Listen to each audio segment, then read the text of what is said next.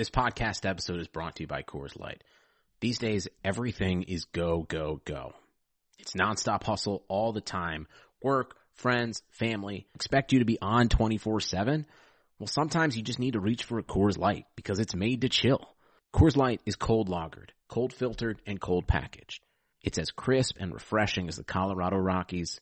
It is literally made to chill. Coors Light is the one I choose when I need to unwind. So when you want to hit reset, reach for the beer that's made to chill. Get Coors Light in the new look delivered straight to your door with Drizzly or Instacart. Celebrate responsibly. Coors Brewing Company, Golden, Colorado. This is Greg Olson, and I'm thrilled to introduce my new podcast, TE1. TE1 will chronicle a 60-year evolution of the tight end position, from its origins as an obscure, overlooked blocking role to the versatile superstar position that it is today.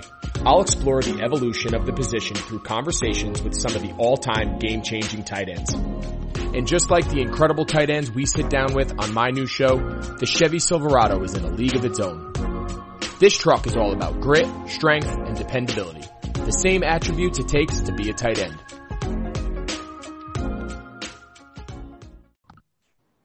What's going on, everybody? Welcome back to an episode of the Geno Time Podcast here on the Blue Wire Podcast Network.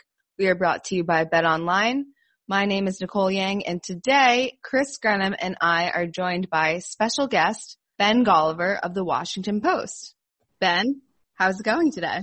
It's going all right, to be honest. It could be better. Look, I like to be a little bit of a Celtics antagonizer. You guys have this gigantic Massachusetts monolith of media members, covering the Boston Celtics, and it gets to be a little bit overwhelming at times. So I was feeling real good when OG hit that shot in Game 3 to kind of scare Celtics Nation. Kyle Lowry bounces back in Game 4 with, a real all-around masterful performance. The kind of, if you haven't won a title like the Celtics haven't with this group, that's the kind of performance that scares you. It makes you think twice. It makes you worry, do we not have the championship DNA? And Kyle Lowry's got some secret sauce that we can't keep up with. And yet you fast forward to Game 5 and Boston just absolutely smacks Toronto straight out of the gate. They've got the Raptors frazzled, yelling at each other about the technical foul that Lowry got in the third quarter. You've got Nick Nurse trying to push all these buttons to inspire Pascal Siakam. I'm not saying Toronto, the defending champs, are melting down, but they're certainly back on their heels. And that's the last thing that I wanted to be talking about, coming on here and just giving praise to the Celtics for 45 minutes. But I've got no choice. They were sensational in Game 5. They deserve all the credit. You talked about it in your latest article on the Washington Post.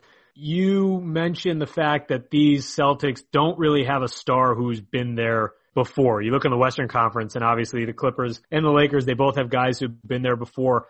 The way the Celtics kind of bounced back in Game 5, does that kind of push that concern a little lower on the totem pole of concerns for you when you look at the Celtics? Where do you stand with that? Yeah, it's the most annoying and basic criticism for any team that's never won it before is that you can't win it because you've never done it, right? And that's not how it works. Of course, everybody's got to win it once. The Golden State Warriors went through that. One time Tim Duncan had to go through that, pretty early in his career. LeBron had to face that. Everybody goes through it. So there's no way to answer it until you actually do it. But I think the more important piece about the Celtics is if you look at their overall case for can they be title contenders, that's really the only weak link at this point. They've got an elite defense, the best defense in the bubble. They've got a go-to 5-man lineup that works well together, that kind of covers every base, that's versatile, that has offense and defense balance. They don't have ego questions or pecking order questions in terms of are guys staying involved? Are they happy? They've got a great vibe to them. They've shown that they can respond to adversity with that bounce back win in Game 5. As I mentioned, that could be the type of moment that could crumble some teams coming on the heels of that just back-breaking OG shot in Game 3 too. So, you look down the list, they've got go-to isolation scorers if they need to do that, guys who can come through in those moments. All the kinds of things that we would say are prerequisites for winning a title. Boston pretty much checks all of those boxes. And I think they also look ahead, to their title path, and potentially they don't have to go through Giannis now. And you would say that Miami is probably a more favorable matchup for them, in part because the Heat also haven't been there and done that before, and in part because you probably take Boston's wings over Miami's wings in that head-to-head matchup, and you certainly take Kemba over Dragic at the point guard position. So you've got some matchup advantages there. You've got some building momentum. You've got a younger team, with guys like Jalen and Jason Tatum answering some really pivotal questions in big moments here this week. I think you add all that up, and Boston's right there in the mix. And if you rewound to a month ago, coming into the bubble, I really wouldn't have said that. And I think if this season had played out normally, I still needed some convincing to kind of put Boston into that category. But this bubble basketball requires, guys living together day after day after day, maintaining that consistency, not getting sick of each other, not, wanting to go home and not breaking, during high intensity moments. I mean, those are key characteristics of kind of surviving down here in Disney World. And by the way, that goes for the media members too.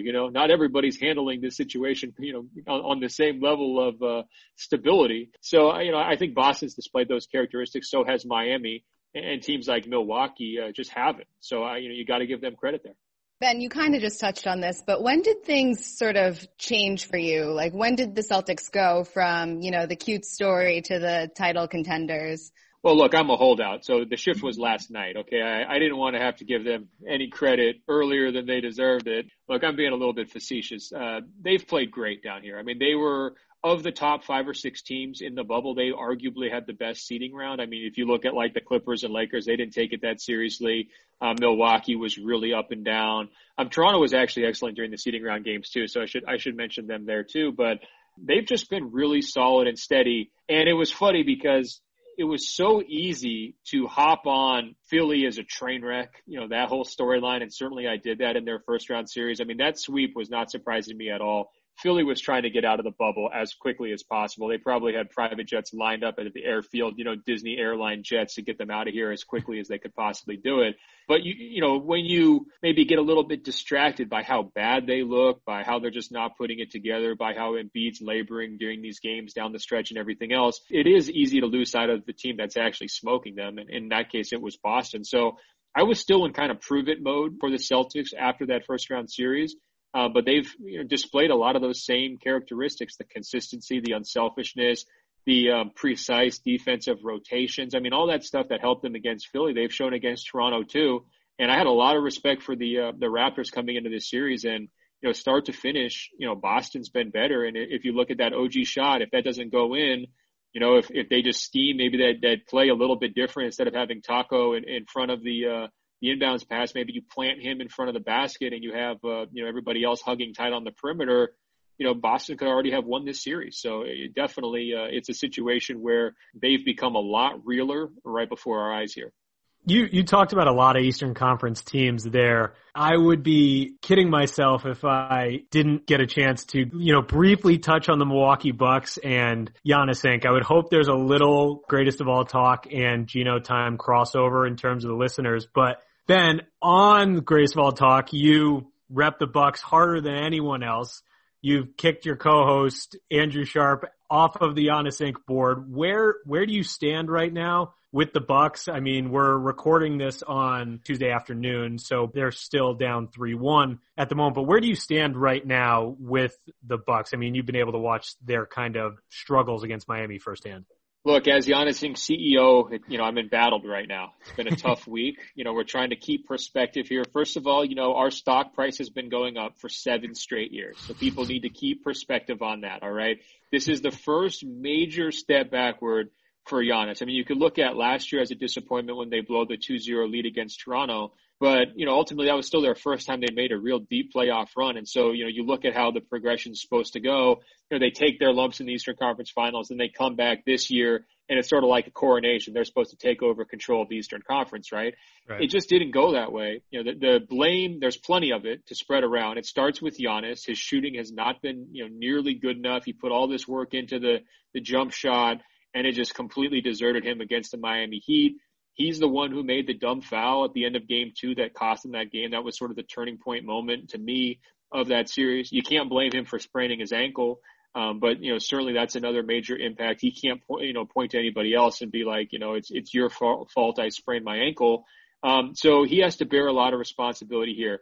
Well, look, I mean, you guys, these blue chip companies, Amazon and Apple, every once in a while they have a down quarter, right? So this is a rare down quarter for Giannis. He's going to be back to, full growth mode here as soon as possible. However, to me, they've got to get him some help. And it's tricky because the roster's pretty locked in. They're not going to be able to find an upgrade on Middleton. They don't really have a lot of young players. They really desperately need a time machine to go back and undo that Malcolm Brogdon trade.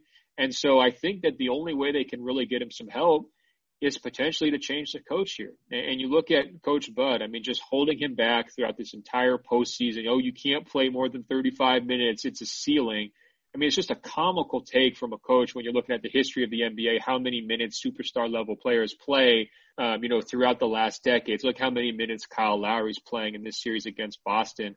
And then in game 4, with their backs against the wall and the series basically already lost, he goes out and plays Middleton 48 minutes in overtime. And it's like, come on, dude. Like, it's either your principle, it's or not your principle. Like, if it's a must-win game and you can play Middleton 48 minutes in game 4, you should have been playing Giannis 40 minutes games 1, 2, and 3. I mean, you're kind of at that point where you need him to be out there and directing all the traffic.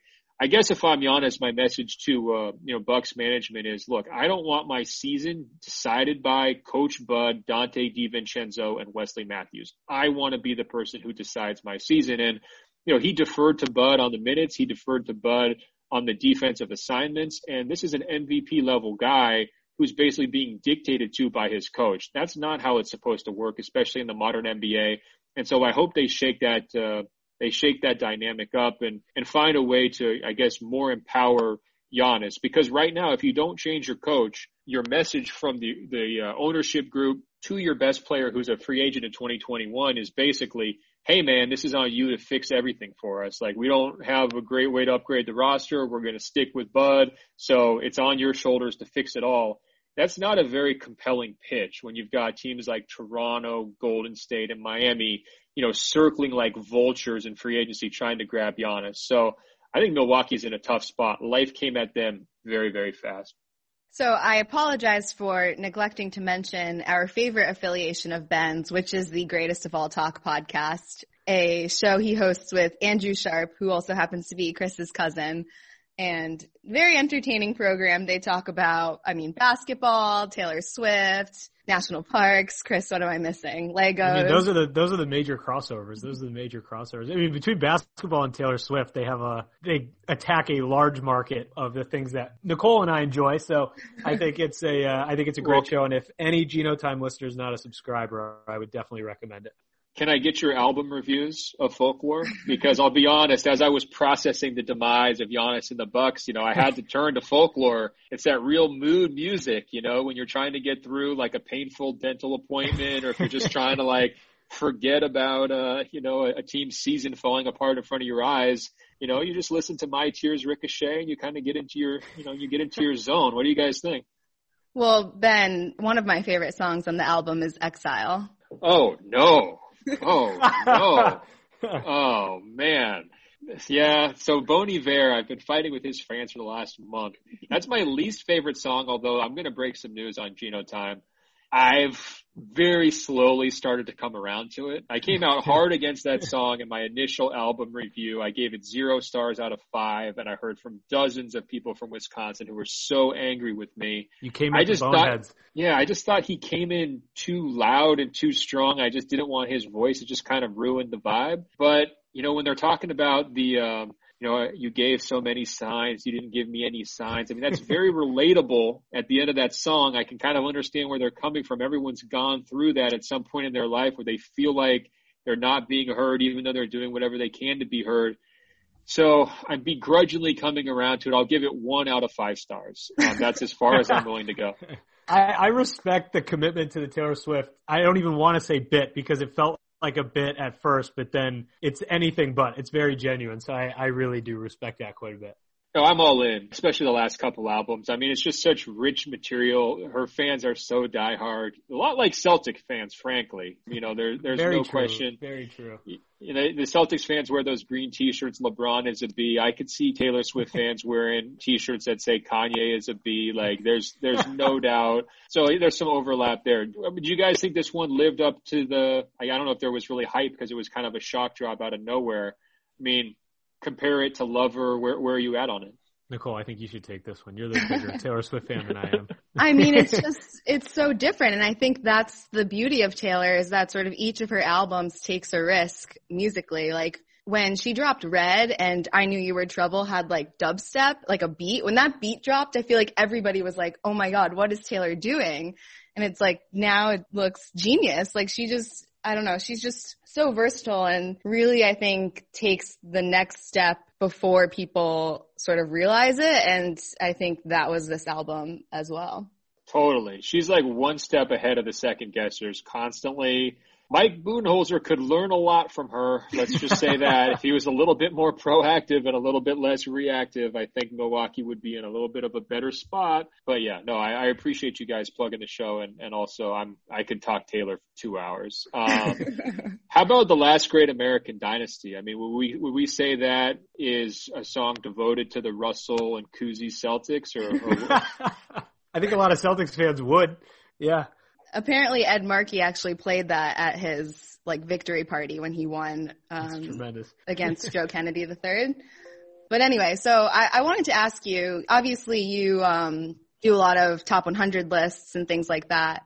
Where do you think Jason Tatum will be ranked next season? It's still early, but where do you think he is right now in that ranking? Way too high. You know, especially for my liking. Look, it's always tricky to crown the rising superstar level guys. You want to make sure you don't overrate them, but you also don't want to like underrate them. I think last year, and I don't know where I was on a guy like Luka last year, but I imagine I underrated him because I feel like he comes out of this season looking like a top 5, top 6 type player.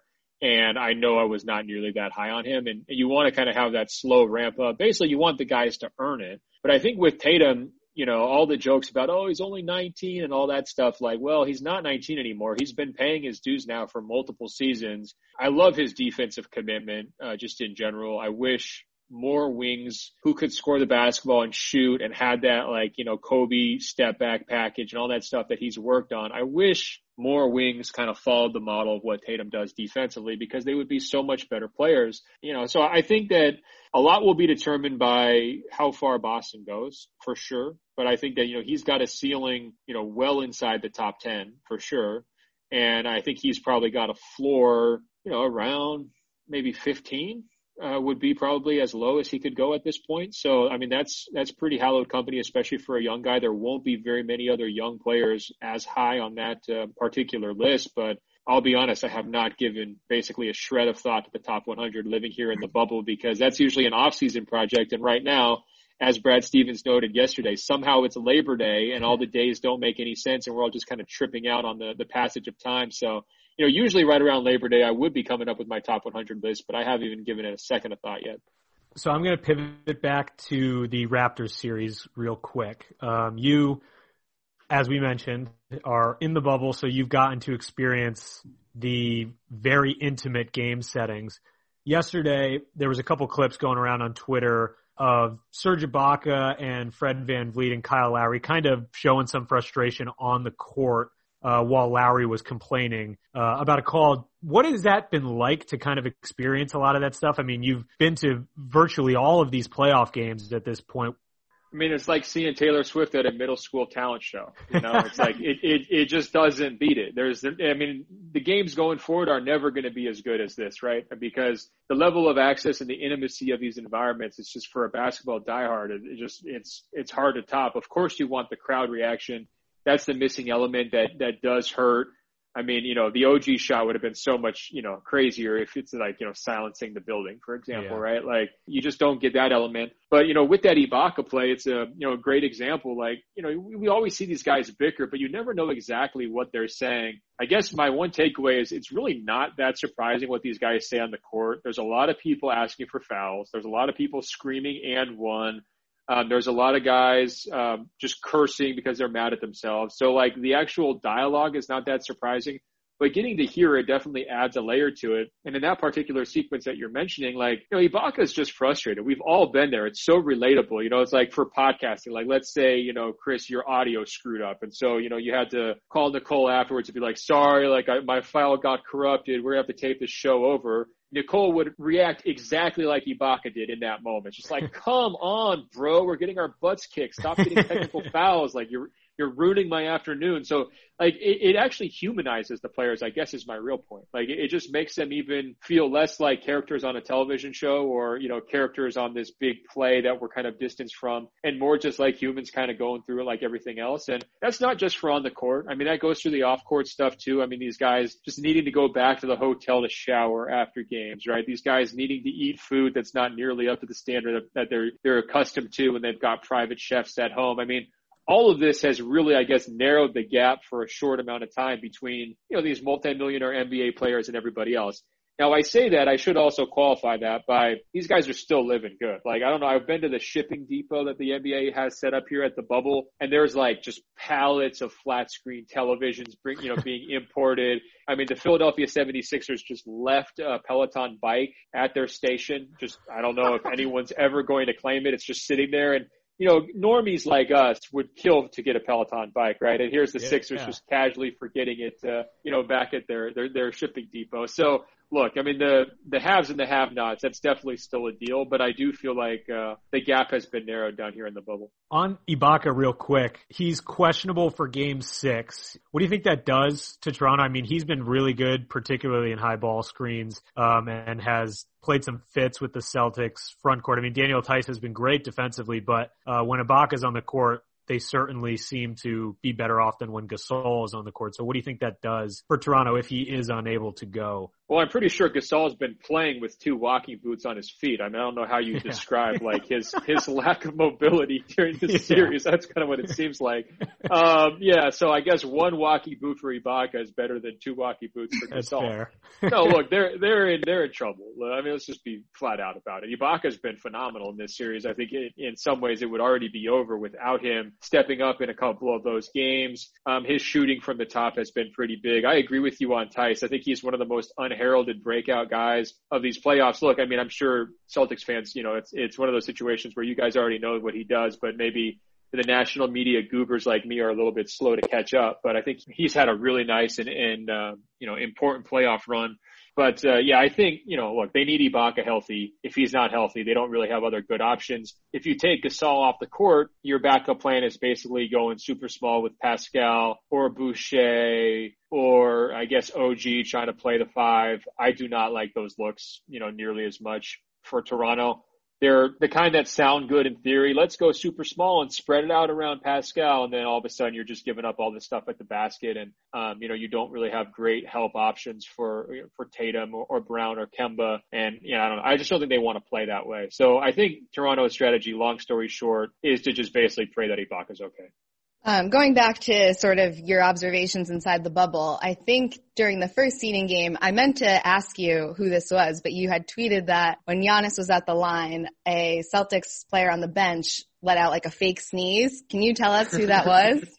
I would love to be able to tell you who it was, but it caught me so much by surprise. I wasn't looking at the bench. I just heard it. And then I looked up and tried to identify the culprit, and I wasn't able to identify the culprit. So I don't know. Maybe you could put that as a poll to your listeners. Maybe they've got some candidates. I mean, I don't know. Who would be your top suspects in that situation? My guess would be Javonte Green. I was going to say Javonte Green as well. I think it was definitely him. Well, how about this? For the benefit of the podcast, I'm going to pretend that it was Javonte Green. But I wish I could answer that question. It was hilarious. And they've actually piped in a lot more noise.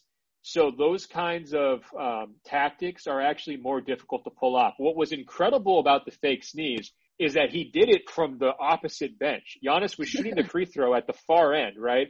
So that fake sneeze traveled 90 feet. That's no joke. And the more of the trash talk you're actually hearing now because of the piped in noise is happening in front of their own bench. So like the Clippers, when everybody shoots a free throw in front of their bench, I mean, they're just acting the fool constantly, trying to distract guys. You have Thanasis Antetokounmpo slamming the sideline, the little padding to try to make noise when guys are shooting free throws in front of the Bucks bench, for example. But that cross bench sneeze action has basically been unprecedented. I haven't seen that again since then. It was an awesome moment too. Ben, I got to ask another Celtics specific question to bubble related activities. You are a big walker. Brad Stevens is also a big walker. He has dubbed his walking path or walking route his walk of sanity that he does daily. 2 questions. 1, have you seen Brad on his walk of sanity? And 2, what has your walking routine consisted of in the bubble? So first of all, yes, I've seen Brad on the Walk of Sanity, and I don't want to brag here, but we exchange waves practically every day. It's nearly a daily interaction. He's very polite. There's always a lot of etiquette, because it's a 1.5 mile loop that we walk. And so I actually walk it clockwise. He walks it counterclockwise. So there's nowhere to hide. And as you're doing the loop, you're going to pass every day you're going to pass him twice, right? So usually the typical decorum states you wave as you're walking past the first time, and then it gets shaky. On the second time, a lot of people will not make eye contact. They'll just keep walking. They'll feel like they've already acknowledged you. Maybe they're on a phone call, whatever it might be. But Brad will always go back for that polite second acknowledgement. I really appreciate about him. And actually, by the way, Spoelstra does the same thing. I mean, both these guys are just power walking like maniacs out there.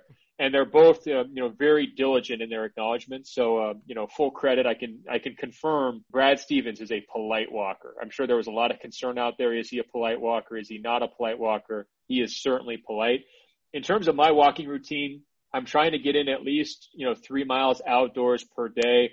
I tend to be a masochist about it, and I go out there at like 2 or 3 p.m. when it's like 95 degrees and sunny. And again, both Brad Stevens and Erik Spoelstra are out there grinding out those miles in that terrible humidity and heat. I will say yesterday, though, Brad was out there walking, and we got one of those crazy Central Florida storms coming through out of nowhere. I was soaked to the bone, but I kept going, guys. I walked a total of 6 miles. I came home. My clothes are actually still drying 24 hours later, and Brad was nowhere to be found once the rain started. So he's not running from the smoke from the Raptors, but I think he might have been running from the rainstorm smoke just a little bit. I don't want to call him out here too much. Maybe we'll see him back out there. He can prove me wrong, but no, I think you've got to do it. You've got to have some exercise routines here. And I think the teams that have been the most comfortable in the bubble have been the teams that have found ways to do that, because it will eat you up. I mean, these rooms are not that big. I'm sure they're living better than we are, but it's just a day after day mental toll. And all the players were talking about before the shutdown, with the Jacob Blake protest and all that, it was definitely weighing on guys. And I think that the walking part it shouldn't be underrated. It's a really important piece of just maintaining that balance. Last couple things here. One thing I was curious about, are players on their phones during availability? Like, there were a couple times where Jason Tatum's sort of like looking down. From the Zoom, we can't really tell what he's doing, but it seems like he's scrolling through his phone or like looking at his phone. Is that a thing? Well, no offense to your guys' team, but the Celtics are some of the most boring quotes I've ever heard in my entire life. So I don't go to a lot of their availabilities. Okay. I would say last night he checked his phone briefly. It looked to me like he was just trying to see if he had gotten a text or a call or something. So when he looked down, that's what he did.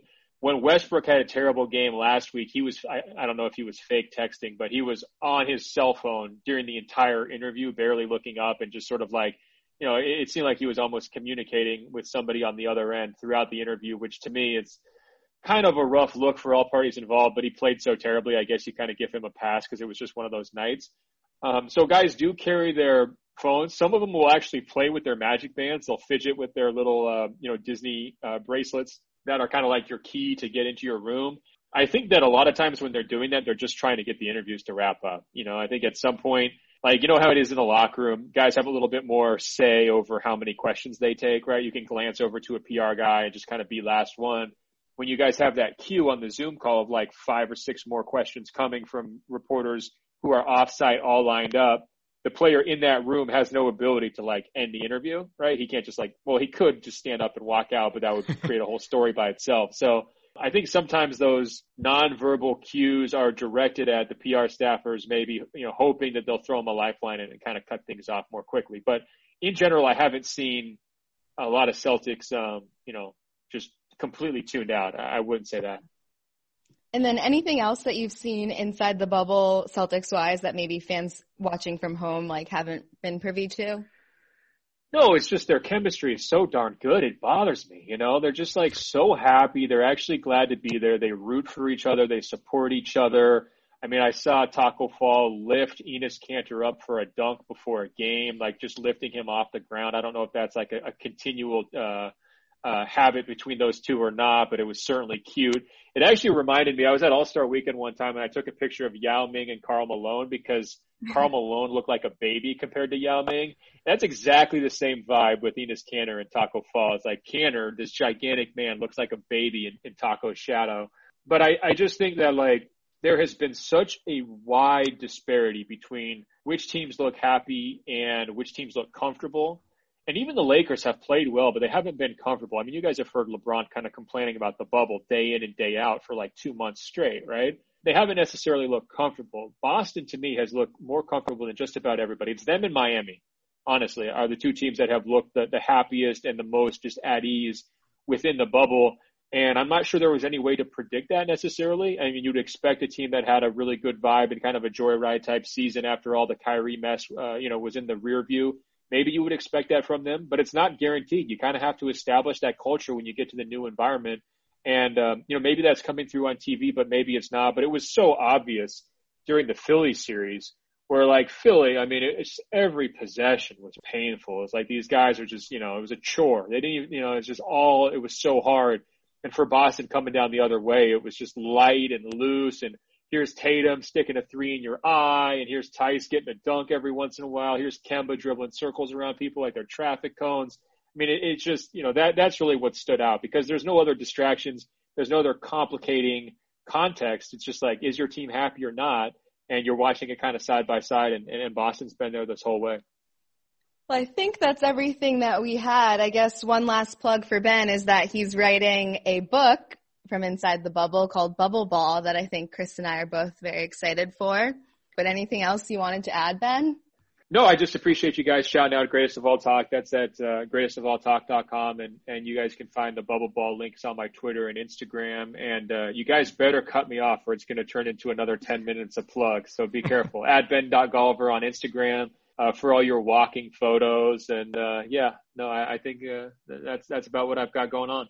I gotta say, the amount of plugs you can do is probably more than anyone else because you're a workhorse. You're hosting numerous podcasts. You're writing for the Post. You're writing a book. I have to commend the amount of things you have on your plate. It's very impressive. No, it's a great point, Chris. Check me out, WashingtonPost.com/sports. I'm on Twitter at Ben Golliver. You can sign up for my newsletter by going to my Twitter profile. It's called the Post Up Newsletter. It's free every Monday morning.